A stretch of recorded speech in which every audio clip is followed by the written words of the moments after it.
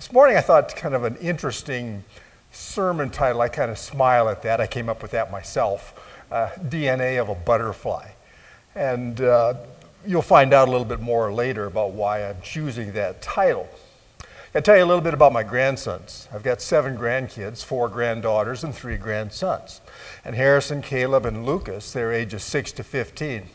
And they're typical boys. And they've been fascinated with a set of small toys over the years that are called Transformers. Does that ring a bell? I have to admit, I found them fascinating myself. You know, being a good grandpa, you got to get down and play with the kids a little bit. So I found them fascinating, but also a bit frustrating. I kind of had trouble making these things transform because that's what they do. They come in the form of small cars or trucks, but not just any car or truck. They're fashioned after those vehicles you see, on monster truck rallies. You may remember these toys, perhaps. They're about 5 to 8 inches long and maybe 3 to 4 inches wide, and they fit perfectly in the hands of young boys. Well, that's the shape they were in when they come in their packages. But they held a secret. They could be transformed into something else, hence the name Transformers. And in the hand of a 6 and 10 and a 15-year-old boy, they could be manipulated by twisting around their wheels, pulling out their fenders or doors, and stretching out their chassis. These monster trucks could be transformed into a totally different toy, like a huge monster fighting man or a woman. And when transformed, some look to me like the Robert Downey Jr. character in his fighting suit in the movie Iron Man. Maybe if you've seen it, you know what I'm talking about. Other of these toys, they take on a different persona. Maybe a huge bird woman or a big fighting dog. Each now standing 10 to 12 inches high with an arm or a wingspan of 10 to 12 inches. Very formidable. Now, I'm quite confident the Apostle Paul wasn't talking about plastic robotic toys when he wrote some great advice to Christians who lived in Rome 2,000 years ago. Here's what he wrote. And do not be conformed to this world, but be transformed by the renewing of your minds, that you may prove what the will of God is, that which is good and acceptable and perfect. Now, the connection between the story of my grandson's toys and these verses of Scripture, of course, is the word be transformed. Those monster trucks could be transformed by Harrison, Caleb, and Lucas. And you and I, my friends, are to be transformed as well. But how does that happen? And transformed into what? Well, those Transformer toys my grandsons played with were just that. They were toys.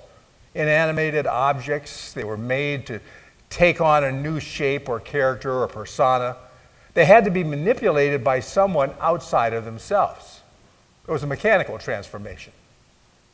Was that what the Apostle Paul is talking about here, that we need to be changed as persons in our society and our families and all that from the outward in? And the answer, of course, is no. Some people, however, believe if change is to come in our lives, the transformation will have to come from somewhere or someone outside of ourselves. They seem to be waiting for an almost mechanical manipulation that brings about this change, like getting your back adjusted by a chiropractor. Some folks are looking for that magical pill to help us with our transformations. Pharmaceutical companies, cosmetic industries, they're making billions of dollars selling us life-transforming products. I mean, every week it seems there's a new book promising to reveal a secret diet or an exercise that will do this or that for us. Our smartphones, the industry, it promises we have an app for that. I mean, even some Christians are waiting for God to manipulate their bodies or minds or even their wills to bring about a new kind of person some of us want to be. Now, one of the techniques that our seminaries, they're pastor schools. They teach young men who are studying to become pastors how to be a pastor. And one of those things, and actually a pretty big thing, is how to study the Bible using the original languages and syntax, Hebrew and Greek. Now, I found over the years that when I've spent the time and looked at the original Greek language, which the New Testament of the Bible was primarily written in, I tend to have a much deeper understanding of what the writer of the Bible books was intending to say. And when I read the words for today, and Paul's telling us to be transformed, I immediately thought of those toys that my grandsons played with, and that gave me such frustration. But then looking at the Greek, I began searching the scriptures and reference works to learn how this transformation thing works in us as human beings, since we're not toys. And I found the answer, guess where? In the verse itself. Big surprise. So I started with the word transform. And in Greek, that word transform is actually metamorphosis. Sound familiar? You've heard it, haven't you? And metamorphosis is a noun in the Greek. And it means a process of change. That's what the word means, a process of change. But in this text from Paul this morning, it's used as a verb. A verb is an action word. It's something that you do. Now, the ancient Greek language has a set of verb forms that English does not. We call these the middle voice verbs. You know, when the Greek middle voice verb form is used, which it is in our text today, the subject of the verb is acting upon for his own benefit. Okay, TMI, right? More information than you wanted or needed to know. Sorry about that. Well, let me tell you what I consider perhaps I like a better translation. I don't know about better, but a different one that helps me understand what Paul is telling us about ourselves when it says be transformed. I prefer the translation that is in the middle verse, middle voice, to continue to transform yourself. Continue to transform yourself. It sounds like a process, doesn't it? Now, I found this interesting, so I went looking for perhaps a better metaphor than that toy transformer. And one to illustrate how our spiritual transformation can occur.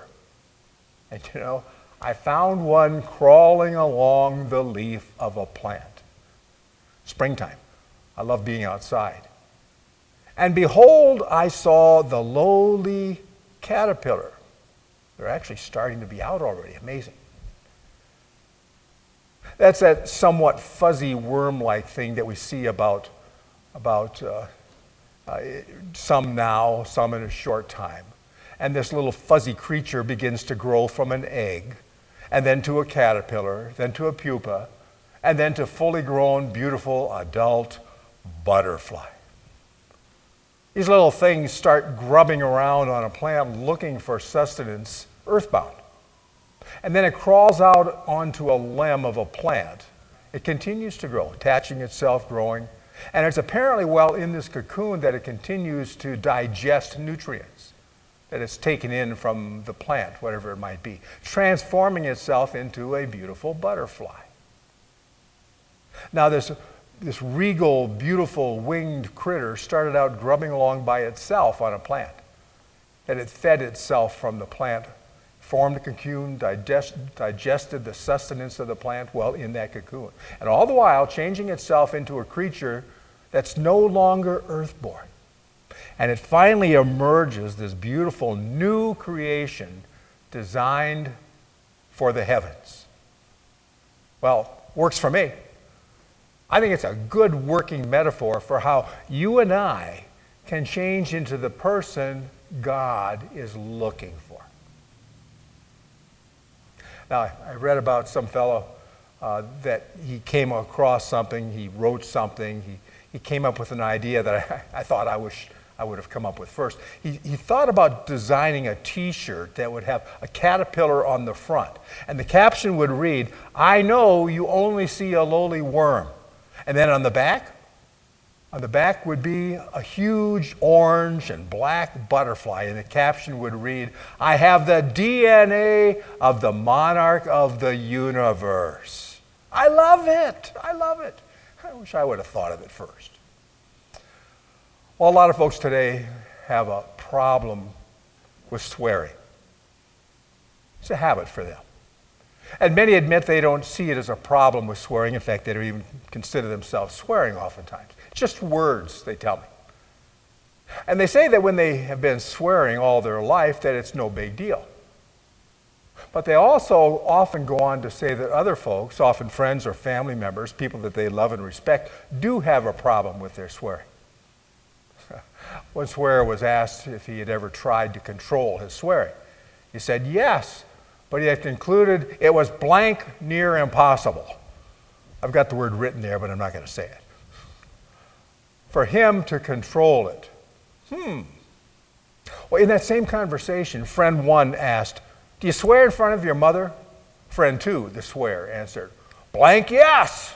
She swears worse than I do." Friend one asked, "Well, do you swear in front of your grandmother?"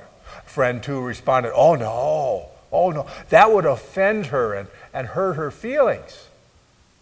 I love my grandmother. I never swear around my grandmother." And friend one concluded with what I thought was a great response. He said, "Then you should hang around your grandmother more often." Good advice. Now, there is what is called the influence of proximity principle. I love that. Proximity, or the influence of proximity principle. And the idea, the premise is that we take our cues from those folks around us. I'm guessing most of you have noticed this principle in many areas of your daily life. It's kind of like this. You hang around raunchy, talking, rowdy people, and you'll probably find yourself thinking and talking raunchy and being rowdy. You spend time with people whose language is perhaps cleaner or maybe of a little higher quality, and you'll probably clean up your own talk. The subject you talk about might be a bit more refined nature as well. Might affect your behavior. "Hey," you might say, "I like my raunchy and rowdy friends." Yeah, I get it. Yes, Jesus died on the cross for them as well. I understand. But good luck with that if you're trying to make improvements to your life, when you're trying to clean up your act. Now, I'm not saying that raunchy and rowdy guys and gals can't be quality people. I mean, even raunchy talkers and rowdy folks can be loyal friends and caring people and even people of quality worth associating with. But what about the influence that they're having on you, on your language, on your behavior? And what might you lose by letting go of that raunchiness or rowdy behavior? A friendship? Maybe you could come out from behind obstacles that block you from becoming the person God is calling you to be. Maybe your lack of pushback with those friends is keeping them from becoming who they could be. Remember our caterpillar metaphor? The caterpillar was once just an egg, and then a caterpillar, then a pupa hidden in a cocoon, and all the while feasting on a solitary plant for its sustenance, influenced by that simple plant's sustenance, all the time using that sustenance to transform itself into something new and beautiful. Jesus made a remarkable statement. In John 15, Jesus said this, "I am the vine, you are the branches. He or she who abides in me and I in him or her, he or she bears much fruit. For apart from me, you can do nothing." How the caterpillar transforms itself can give us a clue to the process of transformation available to you and to me as we follow Jesus. You know, I guess it's true that you are what you eat. Love that slide. I can relate to the sloppy. Or who you hang with, or attach yourself to. Now, for our conversation here, I need to point out the changes that we can experience begin with Jesus. And they're not from a transference of sustenance or substance. It's not an organic change, just as it's not mechanical, as it is in the case of my grandson's Transformer toys. It's a personal, spiritual, psychological change. It comes from the inside out. It comes from the choices as we experience a relationship with Jesus. I mean, Jesus proved his character and love for us, didn't he? As he willingly accepted and willingly went to that brutal, murderous cross 2,000 years ago for us. His death instead of ours. That's love in action. And because of his sacrifice, our sins have been forgiven and we have heaven to look forward to. How does that make you feel? I hope pretty good. And of course, the follow-up is, how do you want to respond to that gift of Jesus for you? You see, Jesus can influence us. I like the phrase the kids use. It's perfect, I think, that fits here. When we hang with Jesus, when we choose to behave the way he does, our character changes. Someone put it like this: we might have to fake it until we make it, but change can occur. Spiritual growth and change occurs as we study the scriptures, do what they say do, and hang with Christ like believers who also share a close relational proximity to him and are striving to live as he did. That's what it means to attach ourselves to him, to complete the metaphor. So let's wrap things up today. I want to ask you several questions for you to think about, chew on this week. First one is this: who's influencing you? Because people are. And how do you conduct your life as a result? That's one. Number two, what kind of parties, cookouts, pub crawls do you go to with what kind of people? And thirdly, I want you to describe, you don't have to tell anybody, but for yourself, describe the kinds of books you read, the movies you go to, the TV programs you watch, music you'll listen to. And finally, who seeks you out to hang with? What's your true DNA? Amen.